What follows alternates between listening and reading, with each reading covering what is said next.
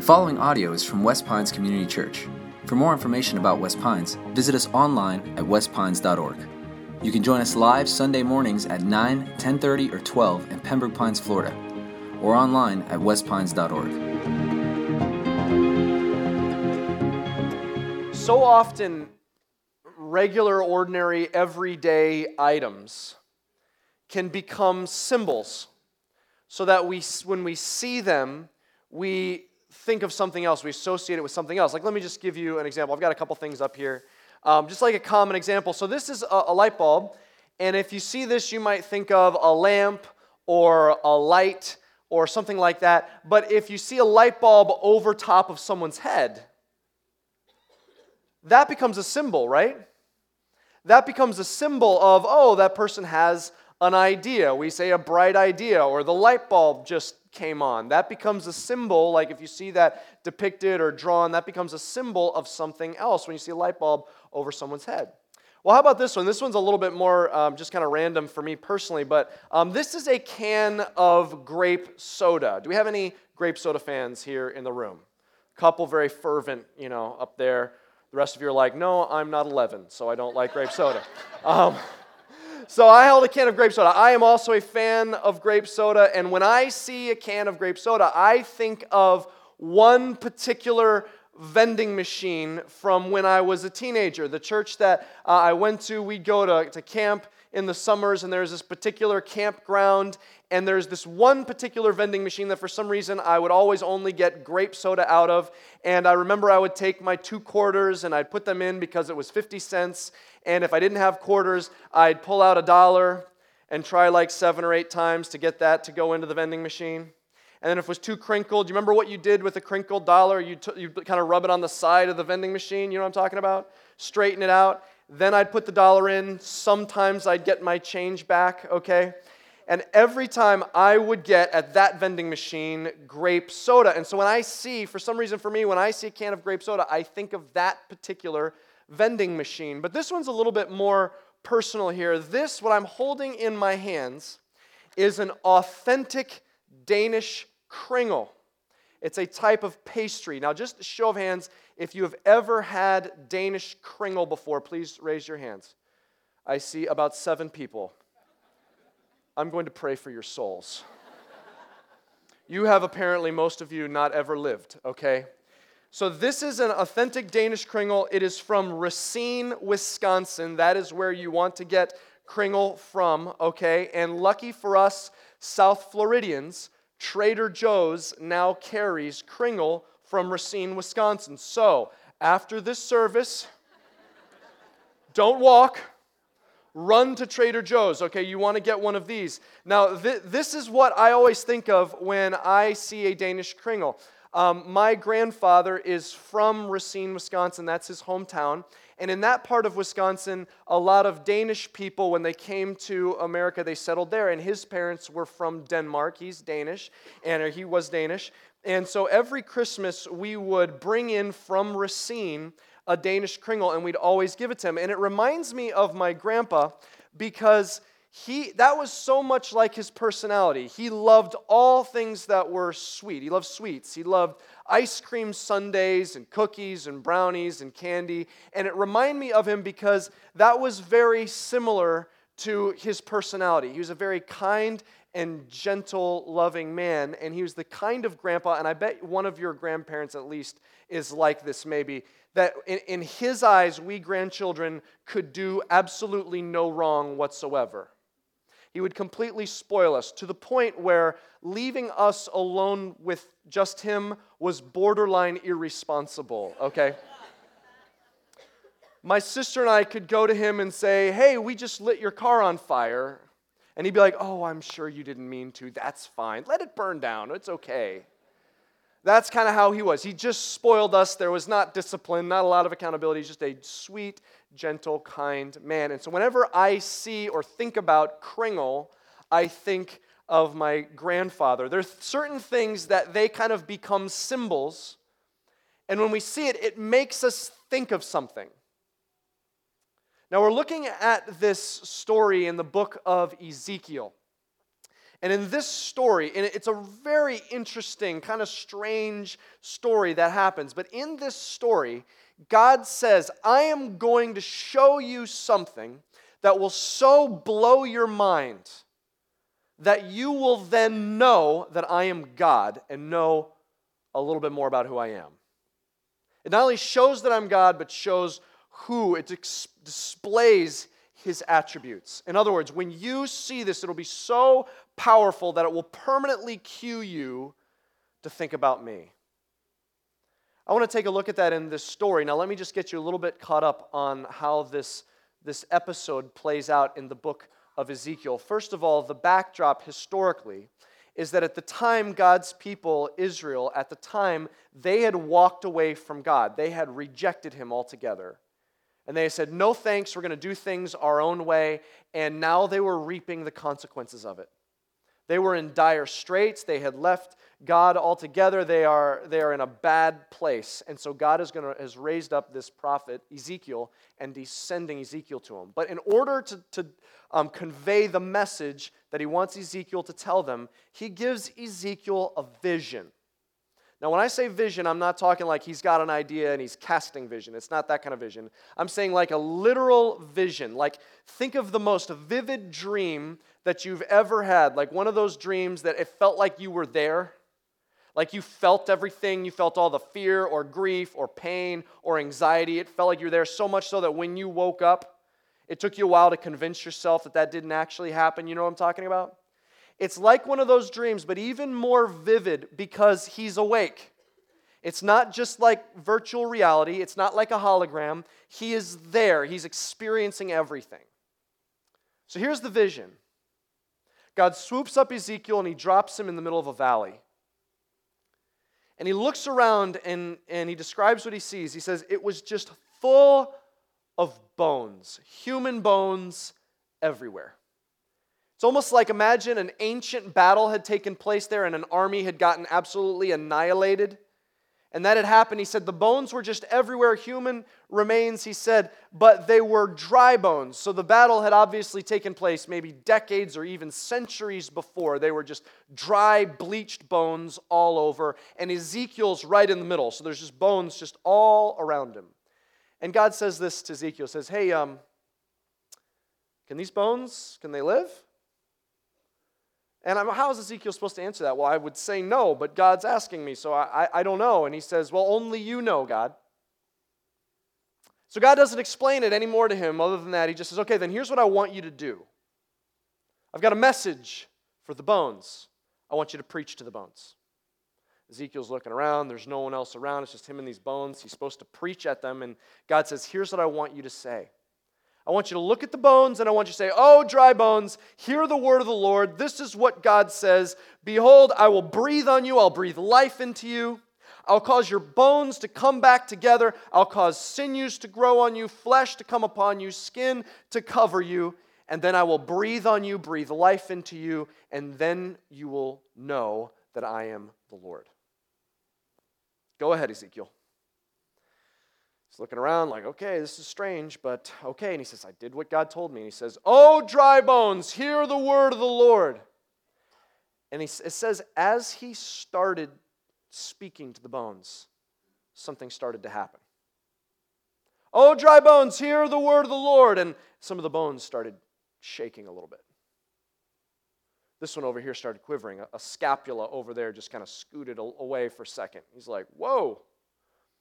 Oh, dry bones, hear the word of the Lord. He says he's going to breathe on you and the bones are going to come together. And it says, and as he's saying this, the bones start rattling together.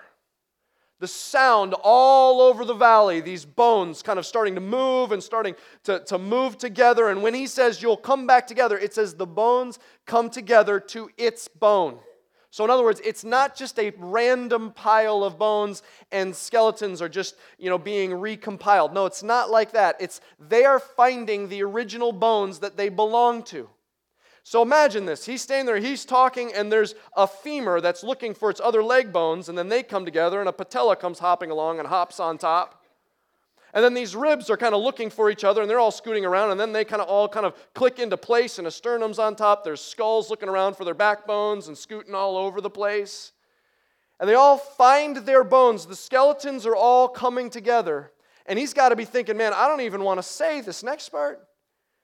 He says, and the Lord says, sinews will come upon you. And then just springing out of the joints, all of these ligaments and tendons start coiling around, and muscle fibers start moving along the bones. And he's like, I can't even look. He says, and flesh will come upon you. And he looks in, and inside rib cages, you see organs starting to populate and flesh growing on top of it and eyeballs filling the eye cavities and skulls. And then he says, and skin will come upon you. He's just saying what the Lord told him. And now all of a sudden skin is growing down arms. And he looks and he sees all of these bodies perfectly healthy, whatever wounds they had been dealt, they're just completely gone, these healthy bodies. And then the breath comes. And over the sides of the mountains down into the valley, from every single direction, this wind comes rushing, kicking up dust into the valley, and he must have heard thousands of bodies make this sound all at once. And they're filled with breath, and all of a sudden their eyes start blinking, their fingers start moving, they're pushing themselves up off the ground, and now standing all the way around him are thousands and thousands of bodies coming back to life, standing there like an army. That would be pretty freaky. Now he's standing right there. This whole vision is played out. Very dramatic. And then God's going to explain why this whole vision has played out for Ezekiel. Look what it says. We're going to look in Ezekiel 37, verse 11. Then he said to me, Son of man, these bones are the whole house of Israel. Behold, they say, our bones are dried up and our hope is lost. We are indeed cut off. God says, okay, Son of Man, and that was his favorite title for Ezekiel. God keeps calling Ezekiel Son of Man, which is an interesting title. He's basically saying Son of Humans. It's basically a way of God reminding Ezekiel that he's just a human standing before God. So it's almost like calling him little human. He says, little human, these are what my people are saying. Right now, in the dire situation that they're in and the difficulty, they're saying, oh, look, we're just dry bones. We're hopeless. We are cut off. And they're saying these things, and they're all just different ways of saying we're dead. I mean, think about this. They're saying we are dry bones. So they're saying it's like we're dead inside. We're just a bag of bones, lifeless. There's no passion. There's nothing going on. We feel empty. We're dead inside. And then they say, but we're dead inside. And then they say we're hopeless. We're not dead inside. It's our future is hopeless. If you knew the circumstances that we're in right now, there's just no way out. There's no way that this is going to turn out for good. It looks bad. Anything that's going to happen, it looks like we're going to lose. We are hopeless. Our future is bleak. It's dead. And then they say that this last one that they're saying is really very packed with meaning. It says, we are cut off. Like, in other words, cut off from the land of the living. Cut off from the source of life. Like, imagine like a branch cut off. When I was in high school, I did lawn maintenance at an organization. They had a large property. It's probably about 8 acres, and I would work there over the summers, and I'd work doing the lawn maintenance there with the rest of the team. And one of the days when it was hedge trimming day, I dreaded hedge trimming day. Because there were hedges all over this property, just hedges everywhere, 8 acres, just full of hedges. And I would carry this gas-powered hedge trimmer, and there would be just ficus hedges that were like 8 feet in the air. And so I go all the way down getting the sides and get the other side, and then reach up and get the top. And then there were small hedges that I had to trim around, and there was other hedges that were all around I had to shape, and just carrying that for a full day. And then again the next day, man, my arms were so sore because hedge trimming with a gas-powered hedge trimmer is all arms like this. And I just remember my arms being so sore. I remember one time I was standing there and I was thinking to myself, man, if I'm not careful, my arms are just going to give out and I'm going to hurt myself. And no sooner did I think that my arms gave out and I went right into my leg with the hedge trimmer. Now, don't worry, I did not cut off my leg, okay? Don't worry. There was some blood and some screaming. Luckily, it just needed one small Band-Aid on my leg, okay? But some of you know how I handle seeing my own blood, okay? I nearly called the ambulance anyway, just in case. Okay, but when I think of hedge trimming, I remember that moment, but I also remember every time that I would go to clean up the branches and the twigs that had been cut off. I'd clean up underneath the hedges and the ones that were hanging on the sides and clean off the tops of the hedges. And I always remembered, inevitably, a couple days later, I'd go back and I'd see twigs and branches that had been cut off but are still laying on top of the hedge. And I had missed it before when I cleaned them up. Now, why? Because when they were first cut off, they were still green and blending in with the rest of the hedge. But when you go back a couple days later, it's brown, it's withered, it's easy to see. Think about this metaphor. This is what they're saying. They're saying, we have been cut off. We have been cut off from the land of the living, cut off from the source of life. We are dying. Specifically, we have been cut off from God. We have rejected him, we have left him, and he is the source of life. Pretty much all these basic ways of saying we're dead, we're dying. Now, before we see what God says in response, I want you to remember this was the path that they chose. They chose this path even though God had warned them and warned them and warned them and said, please don't go down this path. He said, prophets and leaders to say, please don't go down this path. He waited for generation after generation. He'd been so patient. And when finally they say, no, we are walking away, he let that happen. This is the path they had chose despite the pleading from God. And here's what he says. Verse 12. Let's finish off this episode. Therefore prophesy and say to them, thus says the Lord, behold, I will open your graves and raise you from your graves, O my people. And I will bring you into the land of Israel, and you shall know that I am the Lord when I open your graves and raise you from your graves, O my people, and I will put my spirit within you, and you shall live, and I will place you in your own land. Then you shall know that I am the Lord. I have spoken, I will do it, declares the Lord. Did you see that? Despite all of his pleading and all of his patience and all of his grace and all of his mercy, they still continually over and over and over reject them, and now they're living out the consequences of walking away from God. And God says, behold, what does he say? You chose this. Is that what he says? He says, no, I will call you out of your graves. I'm going to open your graves and I'm going to call you out. I am going to breathe life back into you. With an unbelievable declaration of love and mercy. He even says, oh my people, you're still my people. He says, I have spoken, I will do it, declares the Lord. What a powerful, authoritative statement. I've said it, I will do it. Now, I don't know if you have a friend. You might have a friend that when they're like, hey, let's meet at Starbucks at 5:30. You may have a friend like this. You don't even bother going till about 6:15. And you might still beat them there, okay?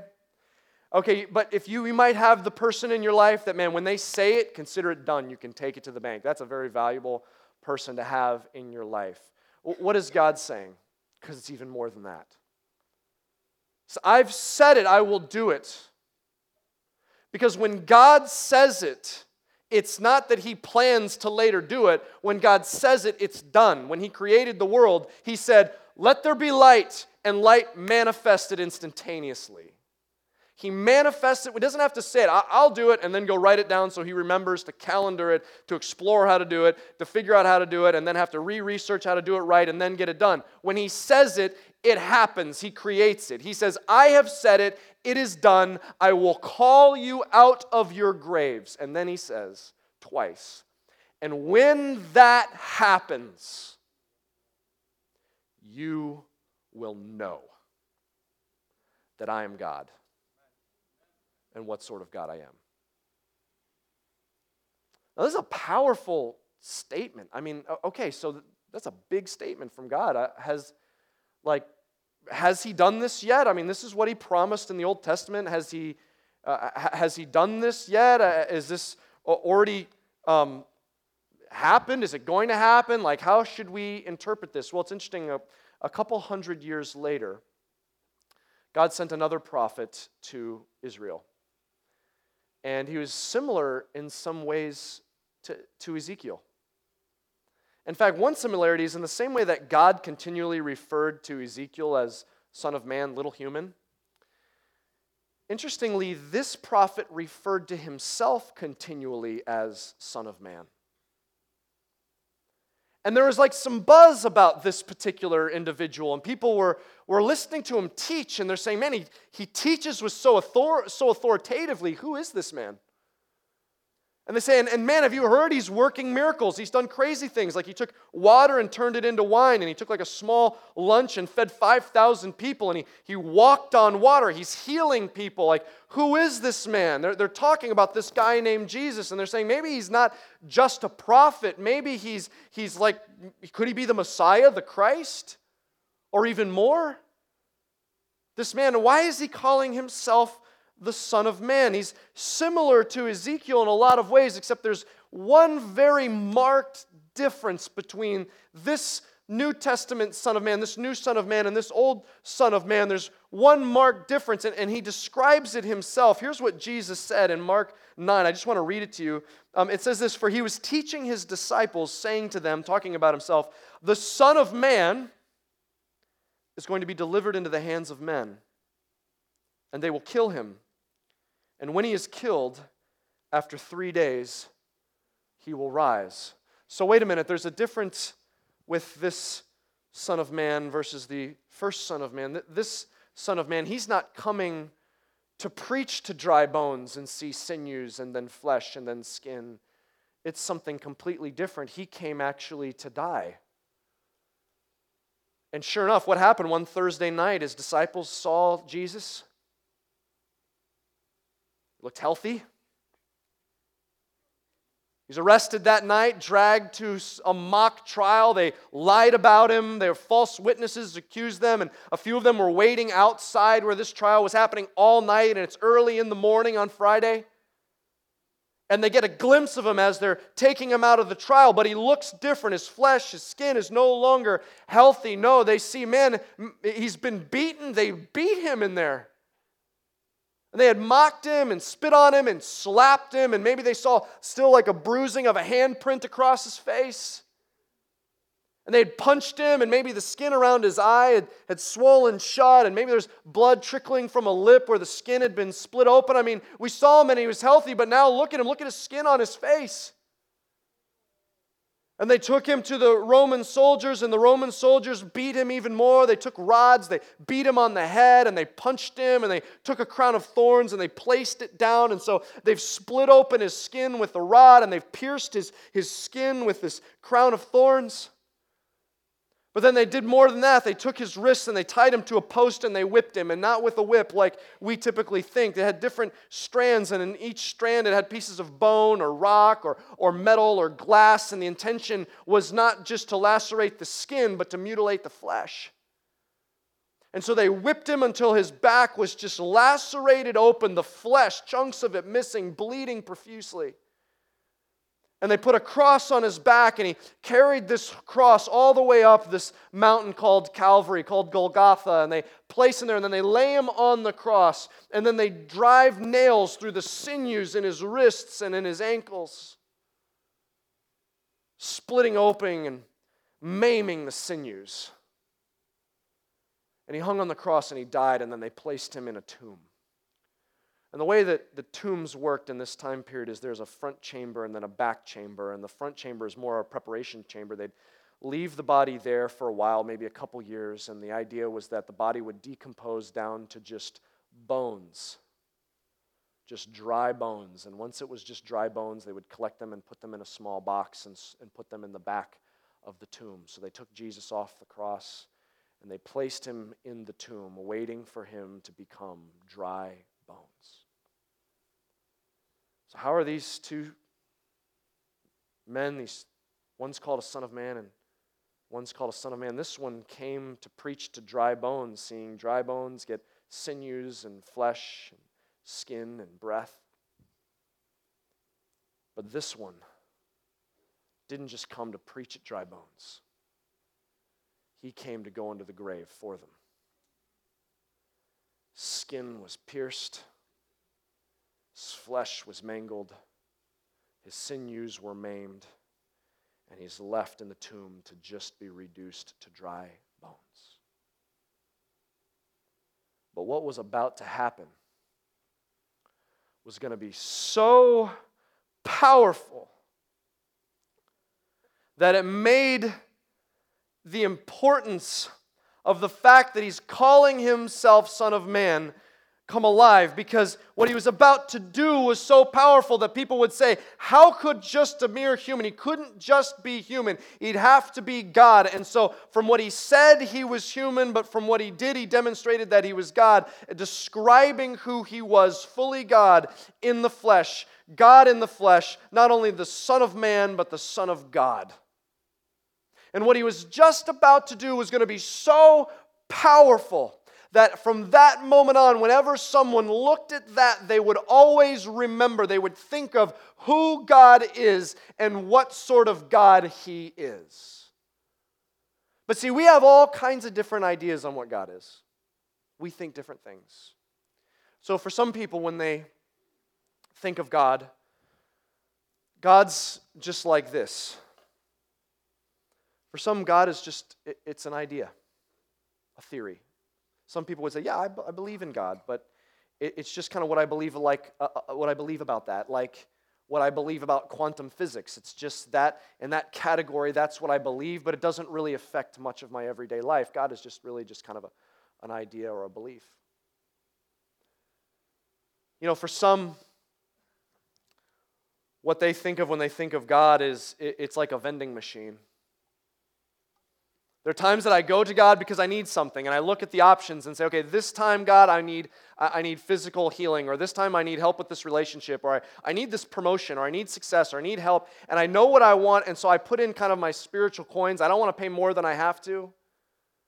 And it's this give and take with God. It's like, okay, God, I know that if you're going to do something for me, I got to do something for you. And I'm not really comfortable with what you say about these things in life, but I'm willing to pray a little bit and be nice to people, so I'll put that in, and what I'm expecting is to get out what I'm asking. God is kind of like a cosmic vending machine, kind of a give and take.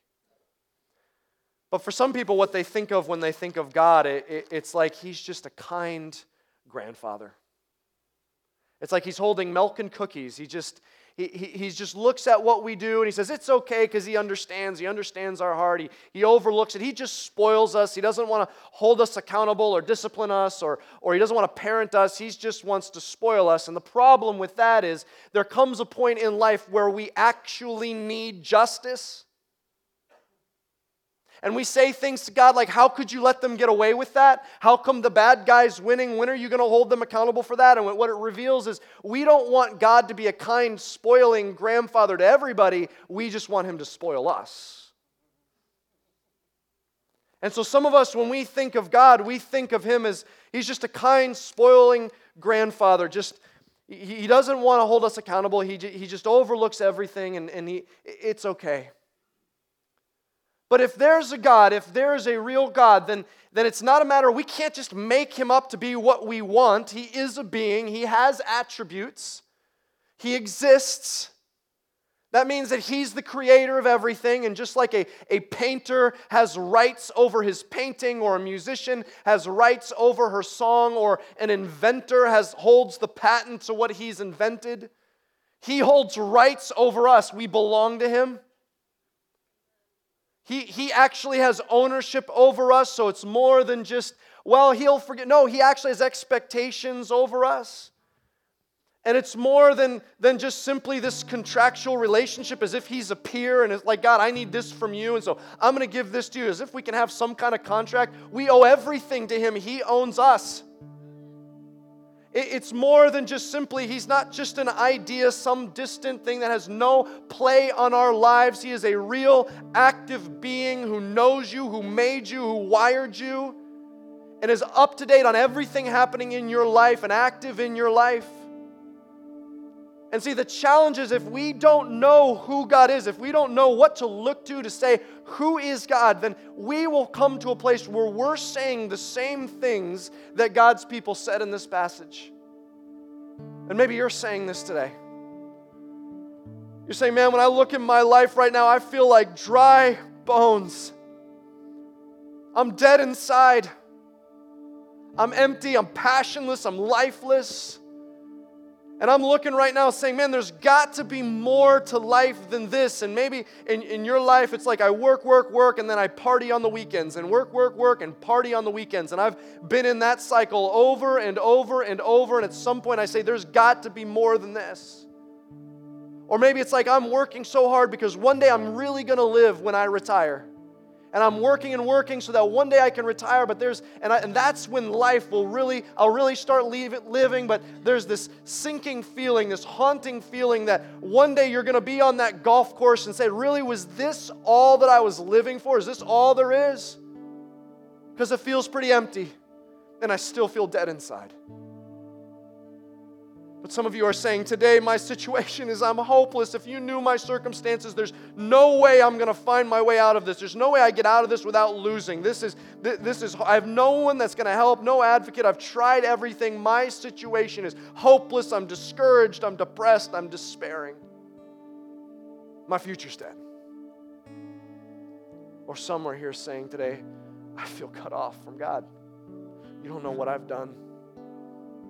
You don't know what's in my past, what's happened to me, what I've been a part of. You don't know what I've done. There's no way God wants me. You don't know the thoughts that I think when I'm laying there in bed at night with my head on the pillow, staring at the ceiling in the dark. You don't know the thoughts that are racing through my head or the voices when I'm driving to work and I'm trying to turn up the radio to drown out the voices that are saying, who would want you? Look what you've done. You know what you did, and you're dragging those chains with you.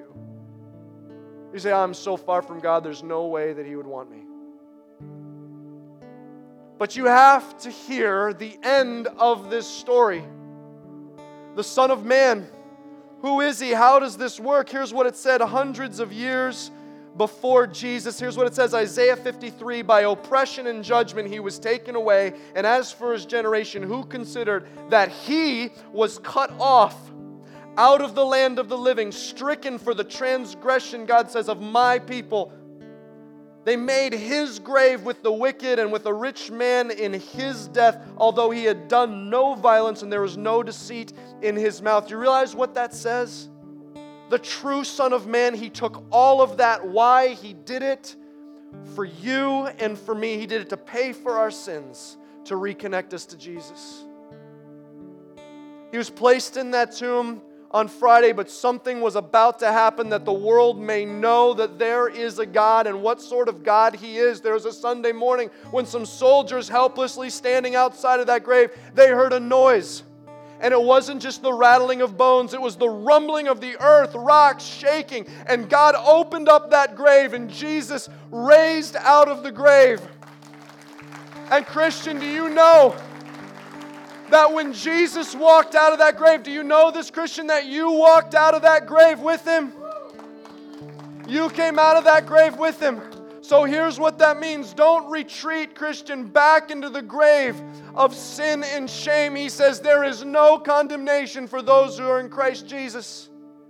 Let those chains go. Come out of that grave, because He says your sins are removed as far as the east is from the west. He remembers them no more. You are forgiven past, present, and future because He walked out of that grave.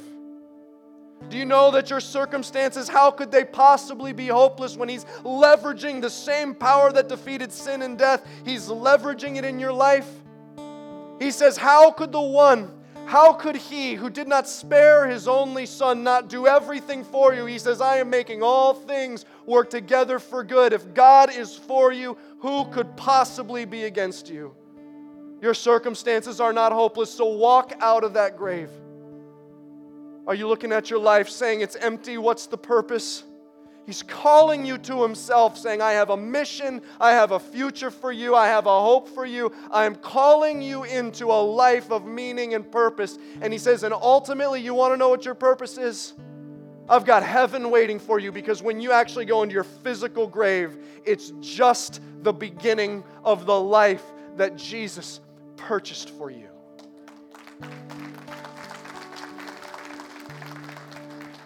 Do you want to know the symbol? Of all the symbols, when you think of God, what's the symbol? It's that one right there. It's the cross our Savior was nailed to and died, but he didn't stay on that cross. He went in the tomb, but he rose out of the tomb. The grave is empty, and so our cross is empty.